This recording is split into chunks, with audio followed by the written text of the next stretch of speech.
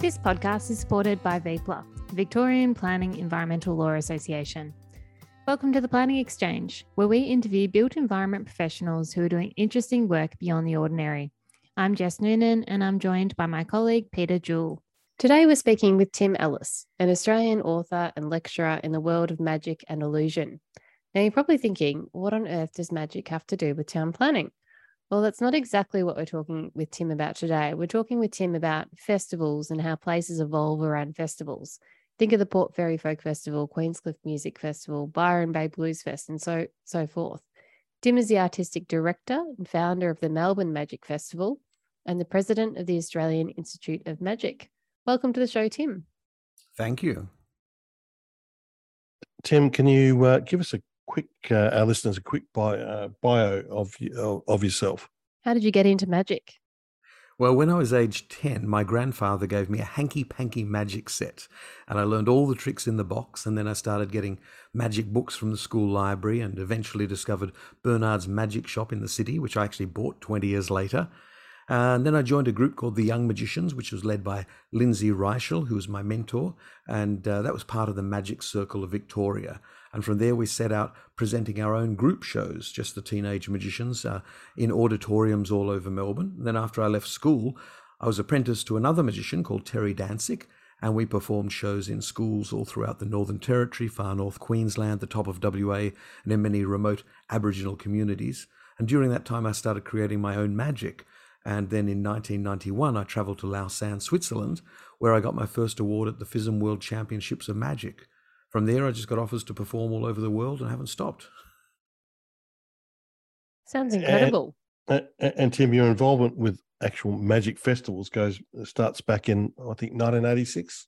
Oh, yes, it does. Yes. At the time, I was doing a 45-minute show for schools called Magic Unlimited, where I played several different characters. And a few different friends had their own school shows as well. So I thought it'd be a great idea to create a day where people could come and see each show one after the other in the same venue. So the Caulfield Arts Centre was keen to partner with us, and Merlin's Restaurant, where a lot of us worked, it was a magic-themed restaurant. They came along with snacks and wine tastings. And some other magicians joined in to do strolling performances in between the main shows. And the day was packed out. Thousands of families turned up. So I decided to create a bigger event that year and staged it during Halloween, which is the anniversary of the death of Harry Houdini. And that was called Magic Week. And it featured a massive show at the Palais Theatre, a magicians' convention, performances of all type all over Melbourne, and even a reenactment of Houdini's 1910 escape in the Yarra River. So I'd hired a publicist so everyone would know about the festival. And I think I lost about $10,000 in the end. So how old were you, Tim? Back bigger, better the next year. Yeah. No. And how old were you? Sorry, I shouldn't. But, I was 23. That's very gutsy, Tim. Very gutsy. I've always thought if you want to have something happening, no one else is doing it, you've just got to do it. Otherwise, you can't play. And are there really substantial magic festivals internationally that sort of inspired you as well? Well, it's interesting because we sort of inspired the other magic festivals to an extent. There have been a lot of festivals going on in Spain and some parts of Europe. In Spain, almost every town and city has an annual magic festival, and there's a place called, I don't know if I'm going to pronounce this right, Magia al Dia, which has been running for over 30 years in a place called Vitoria-Gasteiz.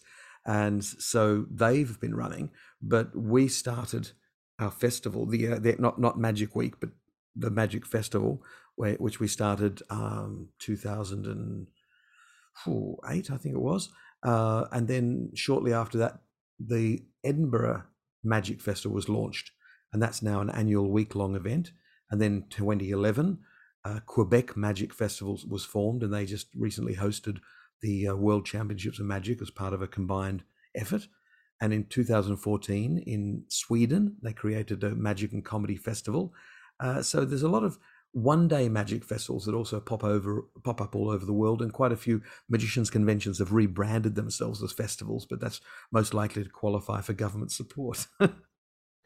Now, listeners, I should declare an interest. I volunteered at the last Melbourne Magic Festival for a couple of nights, and I adore magic. I've been to a number of magic festivals, Melbourne Magic festivals. But Tim, why is it important to have a festival of magicians? Is it for the magicians or is it for the fans? I mean, tough question. Well, it's for both, really. For the magicians, it's a chance to create the art that we don't get to do at corporate events or private parties. So they're the shows that pay the bill. And at those events, we have to do material that's 100% guaranteed to work. But at the festival, we can create our dream shows. And I was a bit selfish when I started the festival because I was sort of going, I really want to make up new shows because I love the process of creating new shows. So I would actually create 2 to 3 new 1-hour shows every year for the festival. But then I sort of ended up being pushed into the administrative side of it more, and I didn't get to do as many shows as I would like to. And also I'm doing the Laneway Theatre, which is a theatre in my house, and I'm doing brand new shows there every year as well. So I still get to create, which is fantastic. Now for the public, the festival is a chance to see that magic's not simply the man in the top hat or the street magician with the over-the-top reactions, but it's as multifaceted as the music industry. People might bring their kids to see a show that's been created for the young ones and then return at night to see a sleight of hand show or a mind reading show or a comedy show or a grand illusion show. And the common response we get is that all people say that they really didn't know there was so much variety in the way magic could be performed. So that's why they come back year after year, eager to see the next genre-bending show. And out of interest, how many people would you normally get through the Melbourne the Melbourne Magic Festival? Well, we started off with just a very small group of performers. We only had about 10 shows in the very first festival that we ran. And we got about 3,000 people coming along to it. And then in our future festivals that we did, some of the bigger ones, 2019 was our last full festival, we had over 17,000 come along to it, which was amazing. Tim, it's the biggest magic festival in the Southern Hemisphere. Can you just tell us a bit about the number of shows, the different venues? It's geographically, you've spread it out, not just for our listeners outside of Australia, it's based in Melbourne, the capital of the state of Victoria, but you've also got it in other locations and you've got many more shows. That's right?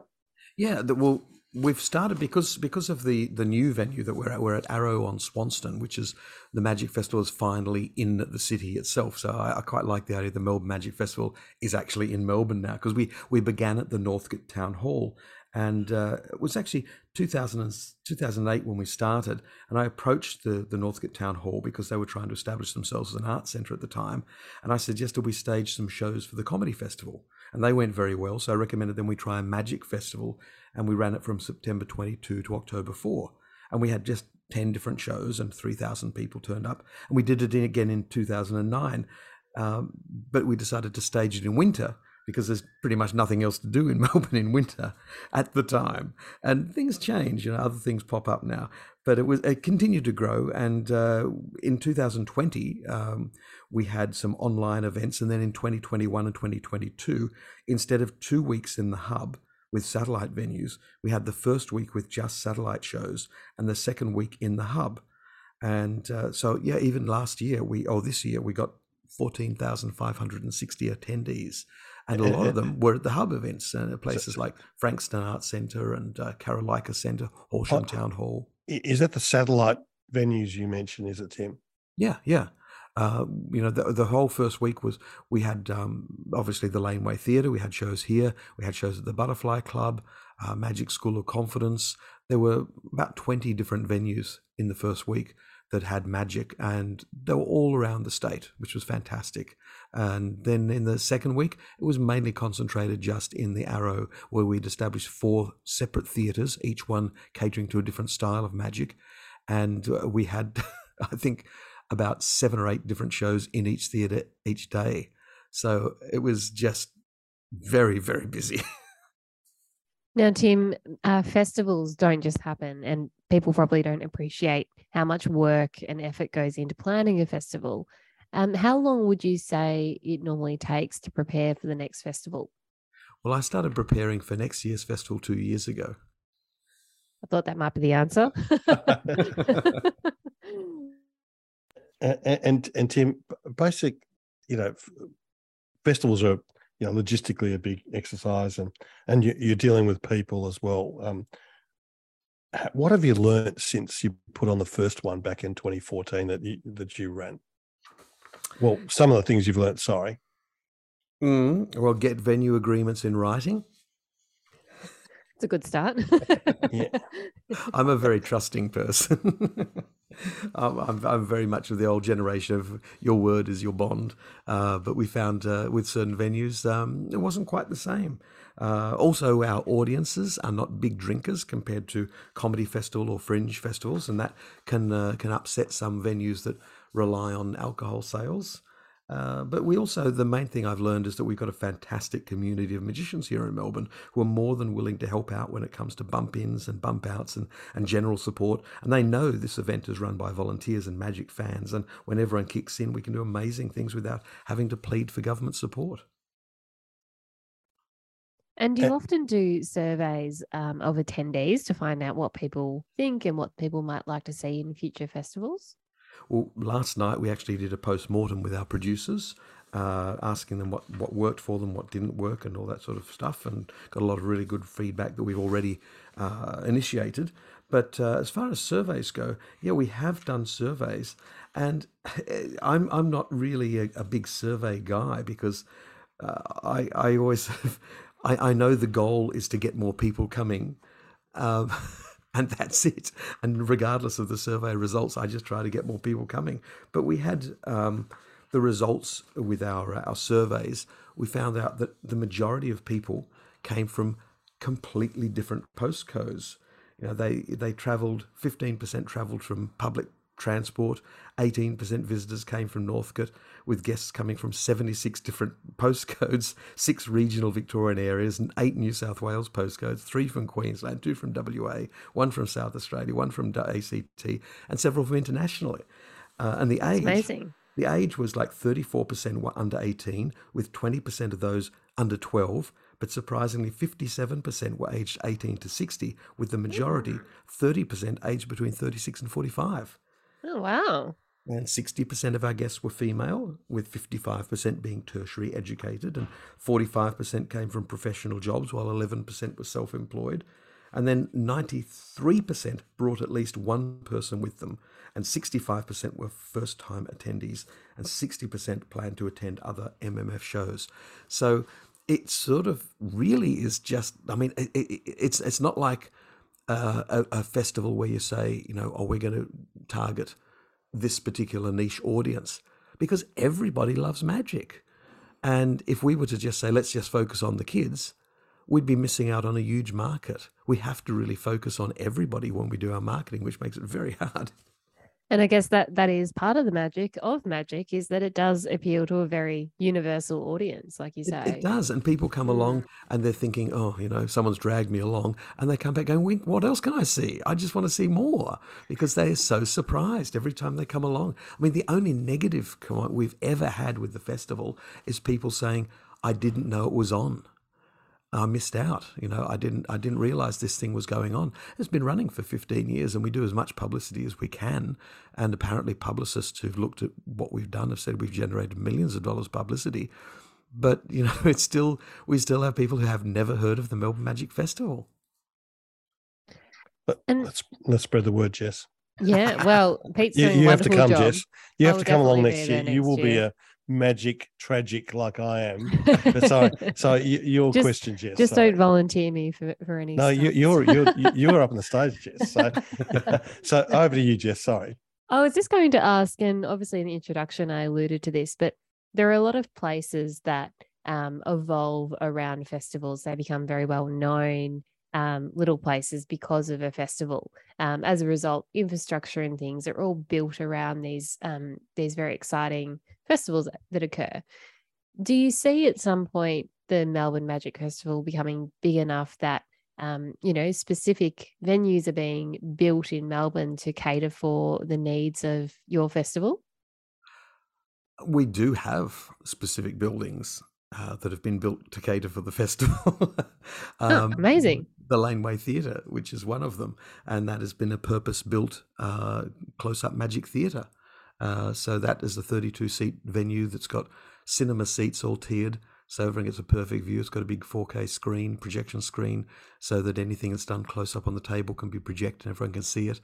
And it's a very unique venue, and that operates all year round. And which laneway in Melbourne is that in? Oh, it's a secret venue. You Oh, it's a only secret find out when you buy a venue. ticket. Yes. Okay. It's actually based in Northcote. So yeah, you buy a ticket for the show, and then you get a map. And we always have trouble changing Google Maps all the time. Someone puts it on Google Maps and we just change it, and they're like, I can't find it. I go, are you following our map? No, I'm looking up on Google. Well, you should have followed our map, because I love that. That's actually a really good idea. Something that Google doesn't know. Yeah, well, half the time people say, they've got their money's worth by just arriving at the Laneway Theatre, because of the whole experience they have finding this secret venue. So, I mean, the Laneway Theatre happens all year round, and during the festival we put on special shows, and there's always a bonfire of people saying, I want to do my show at the Laneway Theatre. It is the perfect venue to do magic.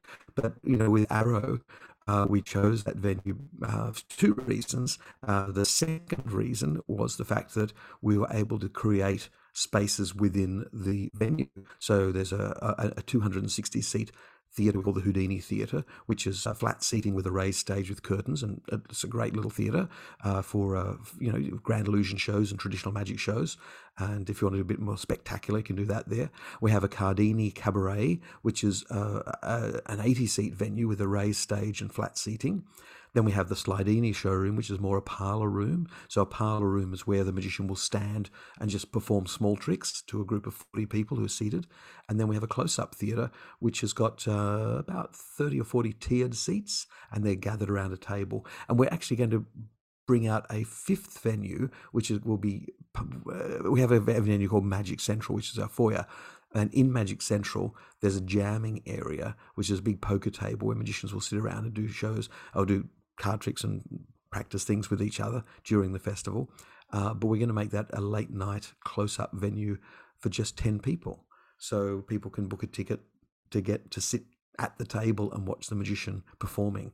So we're always, coming up with new ways we can perform and new facilities that will enhance the magic. I mean, the only problem we have is that, Arrow is a conference center, and it's not, you're not going into Hogwarts or anything like that.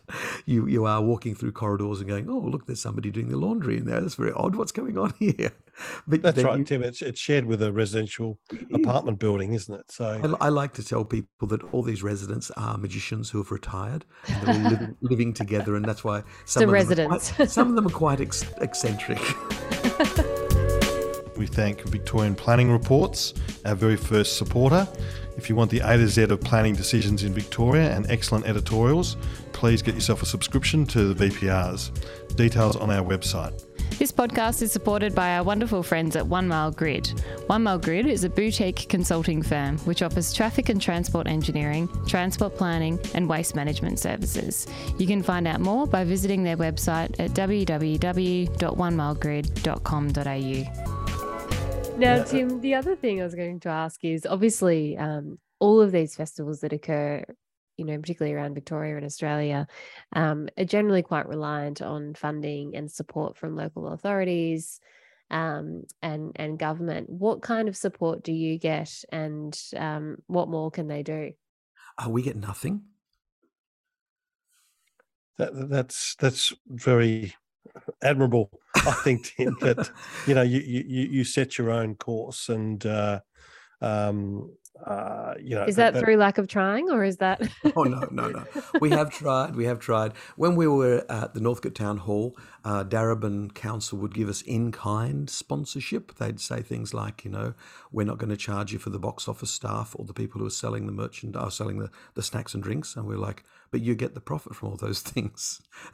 They said, yeah, but we're not going to charge you. I'm like, okay, thank you for the in-kind sponsorship. But there's occasions where they've said, you can fill out this form and do the Smarty grants and all that sort of stuff. And, you spend weeks filling out these complicated forms and trying to get the wording right. And you might get $3,000 or $4,000 or something. And I say, if I want that, I'll just reach into my pocket and pull it out. Yeah. If we were trying to get funding from Creative Victoria, which we've tried, we do have the problem that there's a preconception that magic is not really an art form, and we've spoken to them repeatedly about, what can we do to get your support? And even though, they'll support the illusionists and the big shows that come through Melbourne in some ways. But with the festival, they tend to sort of just go, yeah, well, it's not really, cutting edge entertainment that we're trying to do. We're not breaking any ground. And it's hard because I think they see magic as having a mass appeal. And as a consequence, they think, it's inconsequential. They think it's not important. It's not art. But we've had some amazing performers. We've got one who's one of my favorites, Dane Certificate, who is the closest you can ever get to an abstract live performer. His magic doesn't necessarily make sense, but you sit there, instead of going, how is he doing that? You're going, why is he doing that? And half the audience loves him and leaves love notes on his car windscreen wiper out the front. And the other half comes away going, I want my money back. I didn't understand that at all. And for me, I'm like, that's what we want in the magic industry. We want shows like that, shows that are going to push the boundaries and still entertain and still be amazing, but have people just questioning what they just saw.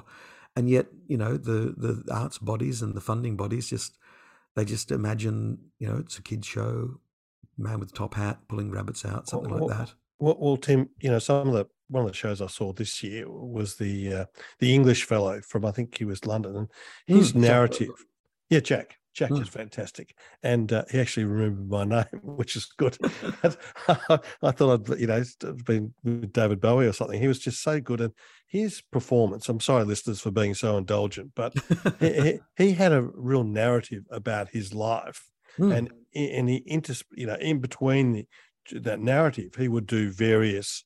I won't call them tricks, but he would do magic to emphasize the different points. So, yeah. I mean, I thought that was tremendous art. But festivals and places, Tim, I mean, there's lots of festivals in cities. What do they do you think, for citizens and places? Big question, sorry, but I'm sure you're capable. Well, that's the interesting part. I see, for example, in Northcote, when we were there for about 9 years, and I saw Northcote come alive during the festival. I saw High Street just blossom. You've seen it happen when they have the High Street vibes with the music festivals there. Everyone comes out, they all just enjoy themselves, have a good time together. That happened during the Magic Festival. There were traders putting up magic displays in their front windows. There were special offers to entice people. You'd walk past a cafe and hear people excitedly describing the things they just saw in a show and couldn't believe, and others who were excited because they were going to go and see their very first magic show. And there's this whole sense of, there's this really special thing happening at Northcote, and it was like, real life journeys to Hogwarts to experience magic for the first time. And we have the same sort of thing happening in Arrow. People, if you're sort of standing out there, it looks like boring old Melbourne with just the streets. But then you see little groups of people coming, and they're just giggling excitedly as they come up the street, and they're like, oh, this is the place, we found it, let's go. And they come down the stairs, and the excitement just builds. And there's just this wonderful sense that, we're in this together, we're experiencing this very special thing that's unique to Melbourne.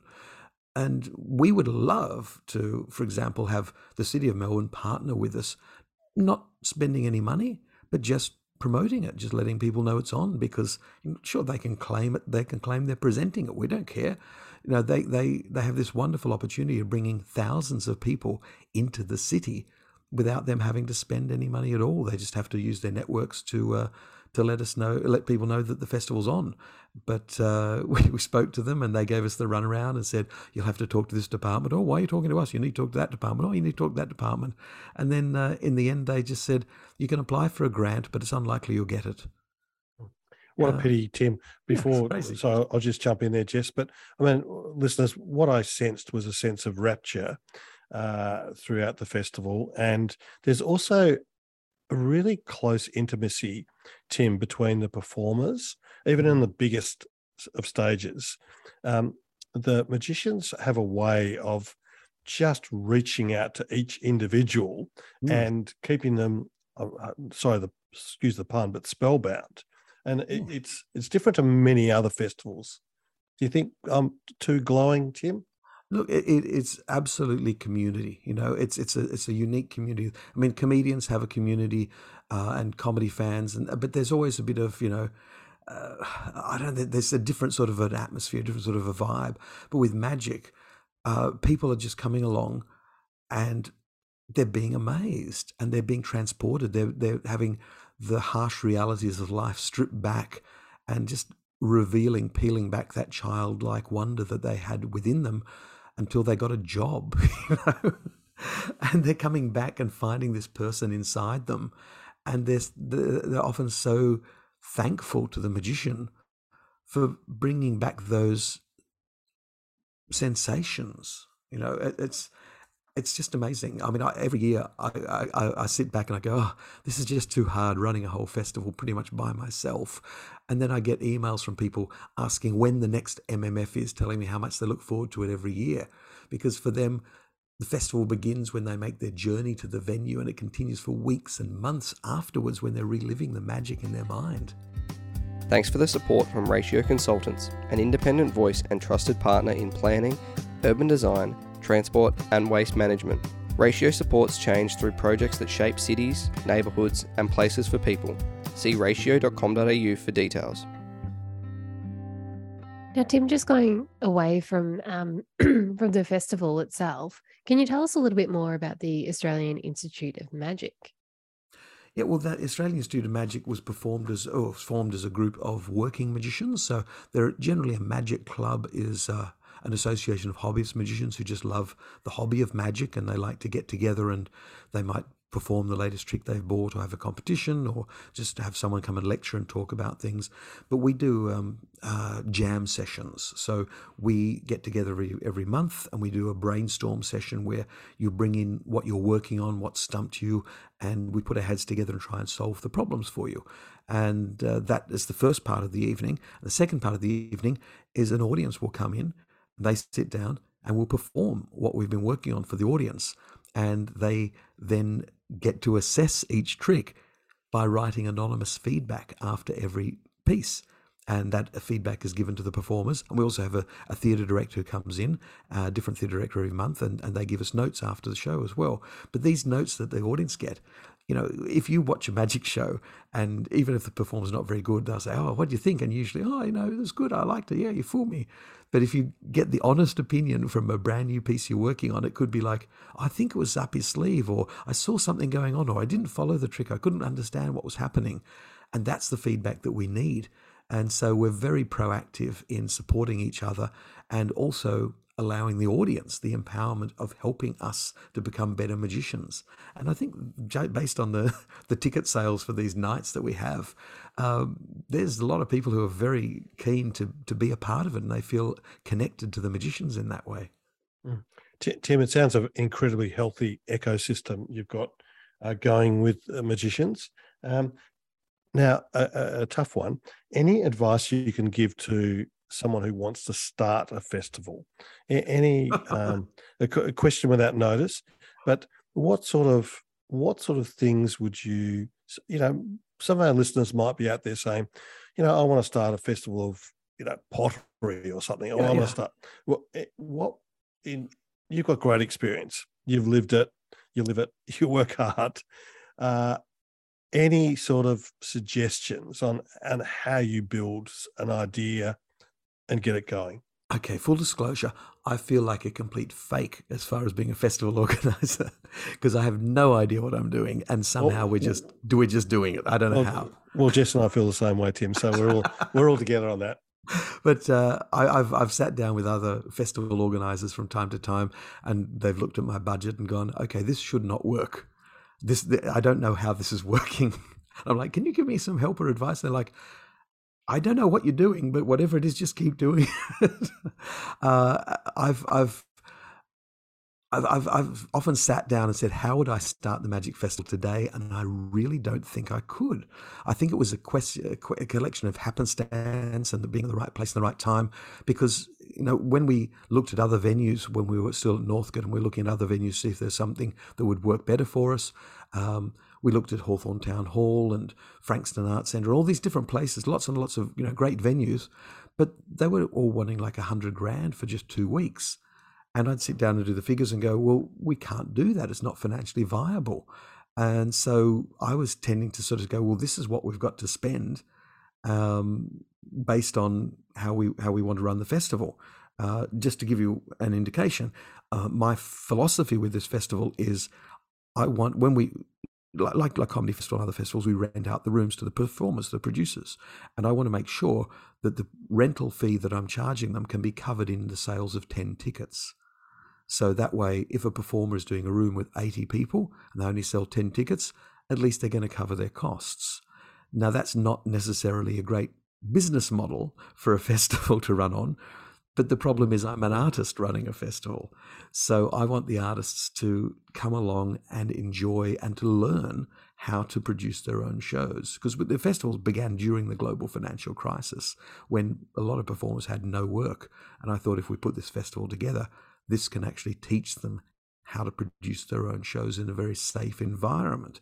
And so that basis for me, from a financial point of view, is the key to it, is to sit down and look at it and say, well, how much income can the festival generate for the festival while still allowing the producers and the performers to flourish financially if they put the work in? And nobody makes a loss, because that's the worst thing for me as a performer, having other performers going like, I can't pay the bills because I didn't make any money. And even though it might be my own fault, I feel bad about it personally. So I've put this ridiculous budget together. And my goal as a festival organizer is to find partners who are willing to go along with this budget.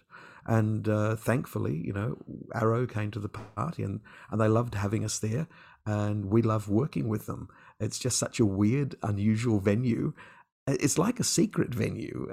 People just don't know it's there until they walk in and they're like, what is this place? And it's a rabbit warren too, Jess. So I think Tim mentioned the 4 different stage areas, but to get to some of them, you have to walk down corridors and round the corner. And I mean, you really need to lead the punters there, don't you, Tim? But they're all, as you say, they're all very different spaces and allow different, as you said. Well, previously before this Arrow venue, we were at Melba Spiegel Tent with Circus Oz.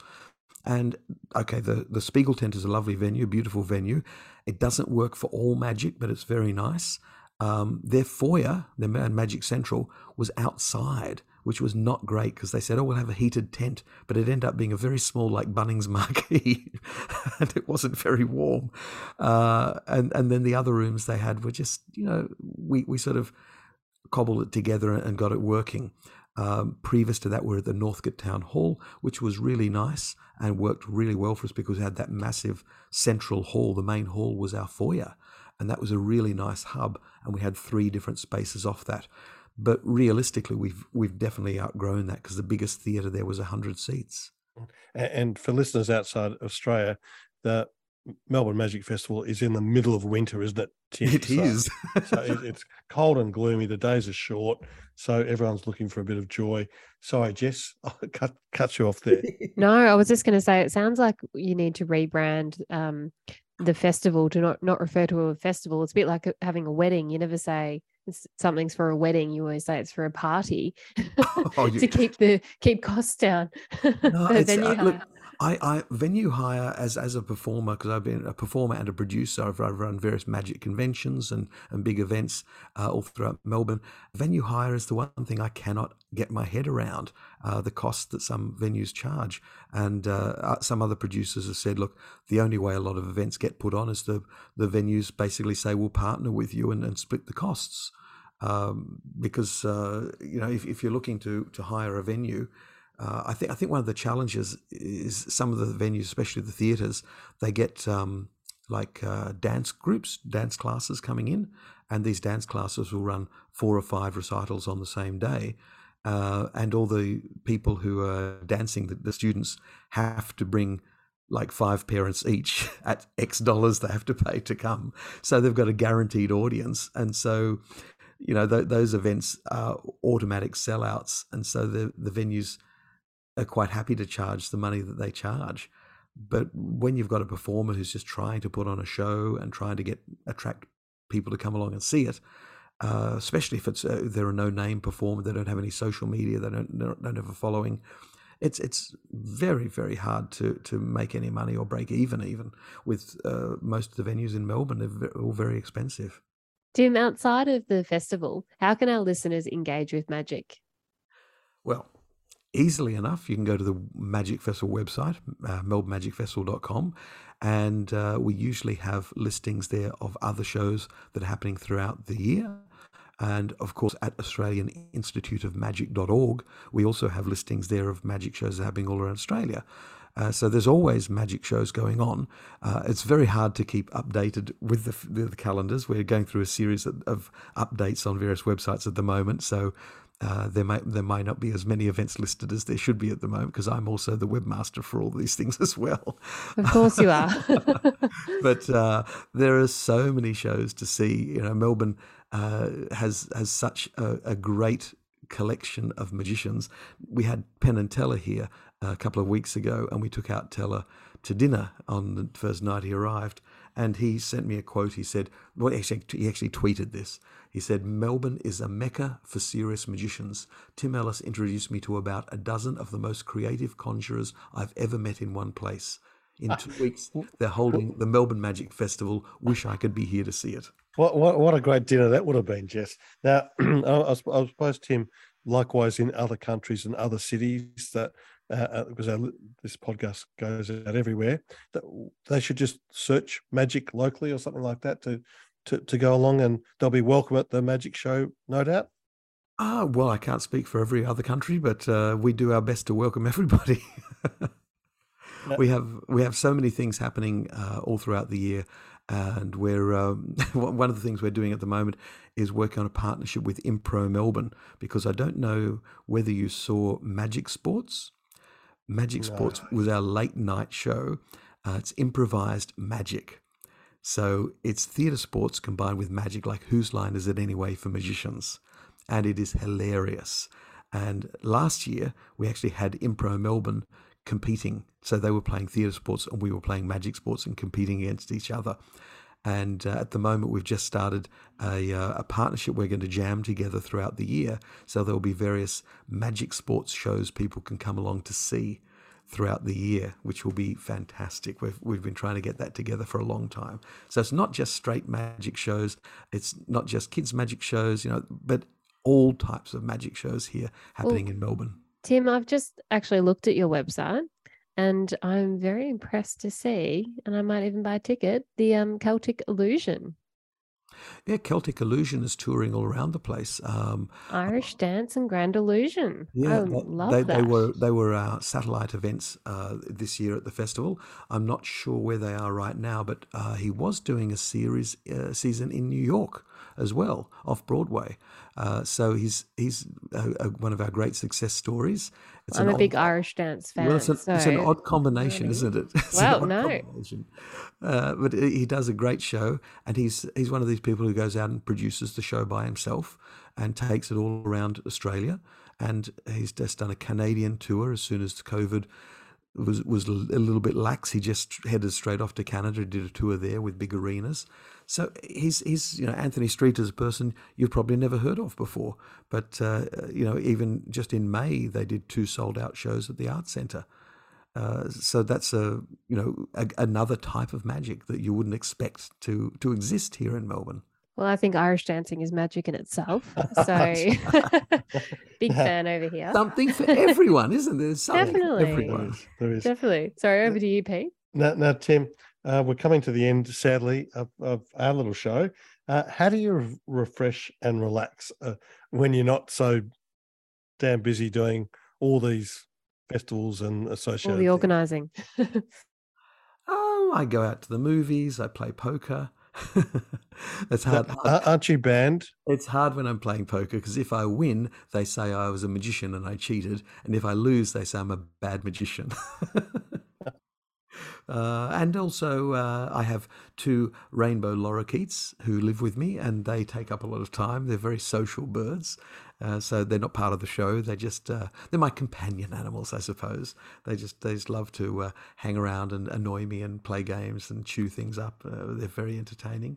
And at the moment, for the last year, I've been working with Melbourne Impro, learning theatre improvisation, just to help keep up my skills. So, what is that, Tim?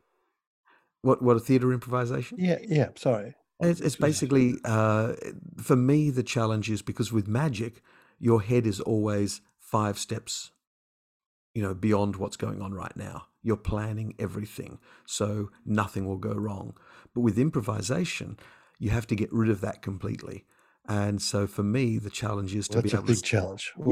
to just step out on stage and not know what I'm about to say and just let it happen. So it is, I'm sort of undoing a lot of work, but also trying to just add this other facet so that I can improve my magic. Because one of the beautiful things that people love about magic sports is, we embrace failure. We basically say, if it doesn't work, the audience is going to be just as entertained as if it had. So it's not like we're doing brain surgery. We're trying to create illusions. We're trying to have fun. We're trying to enjoy and tell stories. And if something happens, go with it. If something happens in the audience, make it part of the show. You need to relax your performance style enough so that you can be flexible. And this is one of the beautiful things we learned during the pandemic, that the most important thing with magic is, as you said before, connection with the audience, but also authenticity. And so often magicians are seen as being, the guy standing there, I have a coin and now it's disappeared, aren't I good? Or trying to impress people with their skills. But it's not about that. We're trying to share the wonder. We're trying to give people a gift of astonishment. We're trying to take them back to that childlike state. And you can't do that if they think you're a fake. You have to be very genuine. And so the improvisation allows you to strip back the tendency to sort of put on the magician persona and just be yourself. And I think that's one of the beautiful things that people enjoyed with Penn and Teller, because Penn and Teller's show, they were basically doing a magic concert. They were like, here's a trick, here's another trick, here's another trick. But because people love Penn and Teller so much, they relate to them, they connect with them, they could have sat there for another 2 hours just watching trick after trick and they would have been delighted. Well, Tim, and sorry to indulge listeners again about the festival, but the humour there, Tim, is incredible. So not only is there fantastic magic, but the humour, they're all very funny shows. It's also a natural thing with magic. When you see something you don't understand, but it delights you, the only reaction you can do is to laugh. Your watch is in your hand and the magician says, give me a time. You say 3:30 and he said, look at your watch. And look at your watch and it's 3:30. And you're like, what? There's a natural reaction to just laugh. I do a show here every Saturday night called The Magic Menu Live. And the show is a storytelling show. It's a combination of some of my Zoom shows, some of the things we did during the Zoom shows, and also it's based on the movie My Dinner with Andre. And it's also based on my life as a performer at Merlin's Restaurant back in the 80s. And the audience gets to choose what happens during the show. But still, it's astonishing. The magic happens right in front of their eyes. And the finale, which I won't tip, but the finale is so strong, I tend to watch it while I'm performing it. I have an out-of-body experience. I step back and watch it. And I get the same sense of astonishment that the audience does when it happens. It's so delightful. I think it's pure art, what happens, regardless of what others think, Tim. Now, we've come to Podcast Extra or Culture Corner. We could talk all night, couldn't we, Jess? But something, Tim, you've read, seen, watched, listened to, experienced lately that might be of interest to our listeners. Okay, well, obviously these are going to be magic related. If you've got Netflix, have a look at all of Derren Brown's specials. If you're not familiar with Derren Brown, he's an English magician, mentalist, mind reader. Who knows? He's combined so many genres that he's created his own unique style of magic that is so strong that other magicians just watch it and go, I have no idea how he's doing that. And he cushions every show that he does, every show that he does with different messages. So he's got TV shows where he transforms people in real life, and they're almost bizarre documentaries. And then his stage shows, again, are completely different again, because they're performances in front of a live audience. But Derren Brown, I want to tell you so much about him, but I don't want to spoil it for you. I want you to just watch his shows and you will discover something you've never seen before. The other one I'd recommend is on Disney Plus. It's called In and of Itself. Now, this is considered generally to be the best magic show ever created. It's definitely the most artistic. It was directed by Frank Oz and produced by Neil Patrick Harris. And the performer is Derek Delgadio, and he is so engaging in his storytelling. It's all about how people view themselves and how the perception that you have of yourself determines so much about your life. And there are so many interesting things that happen throughout the show, and so many threads that get tied up at the end of the show. And then again, there is a finale that your jaw will just drop throughout it. It's a show that's full of magic and awe and wonder, but also emotion. And at points, people are just so overwhelmed they cry. And you don't really get that in many one-man shows. No. Wow. Now, Jess, I'm not going next after that. You can go next, Jess. What's your podcast extra, Jess, for our listeners? Well, it's not magic related, but mine is actually using your local historical society for research. So we've actually just recently got a whole lot of information from our local historical society about our house, and we were trying to understand when it was built, and turns out it was built in 1886, which is incredibly old. And they've given us the entire history, ownership history, all the original titles, which I know you could get anyway, but a huge amount of information and an amazing resource, all volunteer run as well. So I would highly recommend to anyone. So Jess, how did you just break down the steps? What did you do actually? We just simply emailed them and asked them what we were after, and they've come back to us really quickly with all this amazing information, aerial photos and original photos of the house. And that's your local suburb has got a historical society? Correct. Yeah. So wonderful resource. And I mean, obviously a lot of suburbs and areas in Melbourne have these historical societies, but we don't often think about them as a resource, or, a place to actually go to gain this sort of information. So highly, highly recommend. How about you, Pete?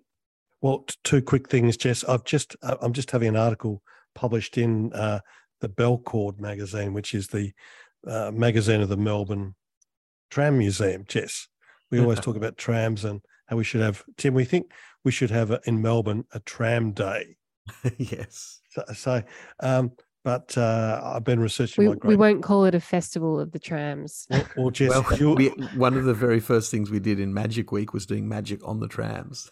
Oh, there you go. Yeah, for our listeners outside Melbourne, Melbourne has the biggest tram network in the world, I think. So it's a big part of our city.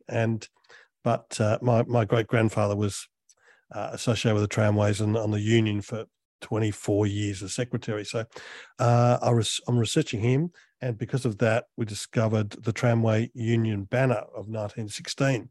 So I wrote an article about the creation of that banner and what it meant, and Museums Vic might do an exhibition next year about it, Jess. But the other thing I've been getting, I know I'm a published author now, Jess, but the other thing is I've been getting my hands dirty, Tim. I've put in a couple of big veggie beds in the front garden. So I've been shoveling lots of mushroom compost, and tomorrow I'll plant my first plants, asparagus and potatoes. So listeners, get your hands dirty, get some herbs, get some veggies, whatever. But that's all I've got to add, Tim. Anything you want to add into that, Tim?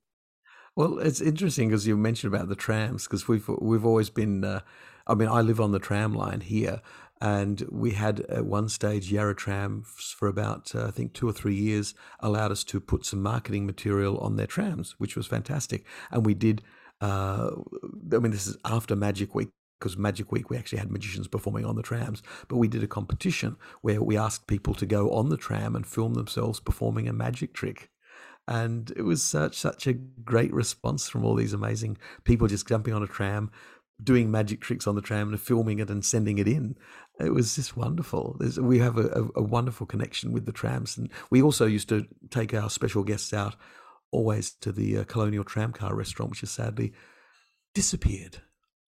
Yeah, I went on that, Tim. I remember getting on, but I don't remember getting off. But anyway, Tim, you've been a marvellous guest. Jess, you're going to volunteer next year at the Melbourne Magic Festival. I know it. Oh, come to the Laneway Theatre. It's quicker. All right, Jess, you do I'll that. be there, definitely. All right. Tim, you've been a marvellous guest, and I hope you're heading up many, many, many, many years of magic festivals. It's a joy for everyone who gets in close contact with it. Wonderful. So thanks so much for being a guest, and thanks, Jess, as always. Thank you. And thanks, Tim. Thanks. Thanks for listening. If you would like to hear more of our podcasts, hit the follow button on Spotify, or the like button on SoundCloud, or the subscribe button in Apple Podcasts. Please also visit our Instagram page, LinkedIn, or website for behind-the-scenes footage of our podcasts and to get the latest on upcoming or recently released episodes. If you have any suggestions or feedback, please get in touch via our social media channels or by emailing planningexchange@gmail.com. A special shout out also to Jack Babbage, who does such an incredible job in producing this podcast.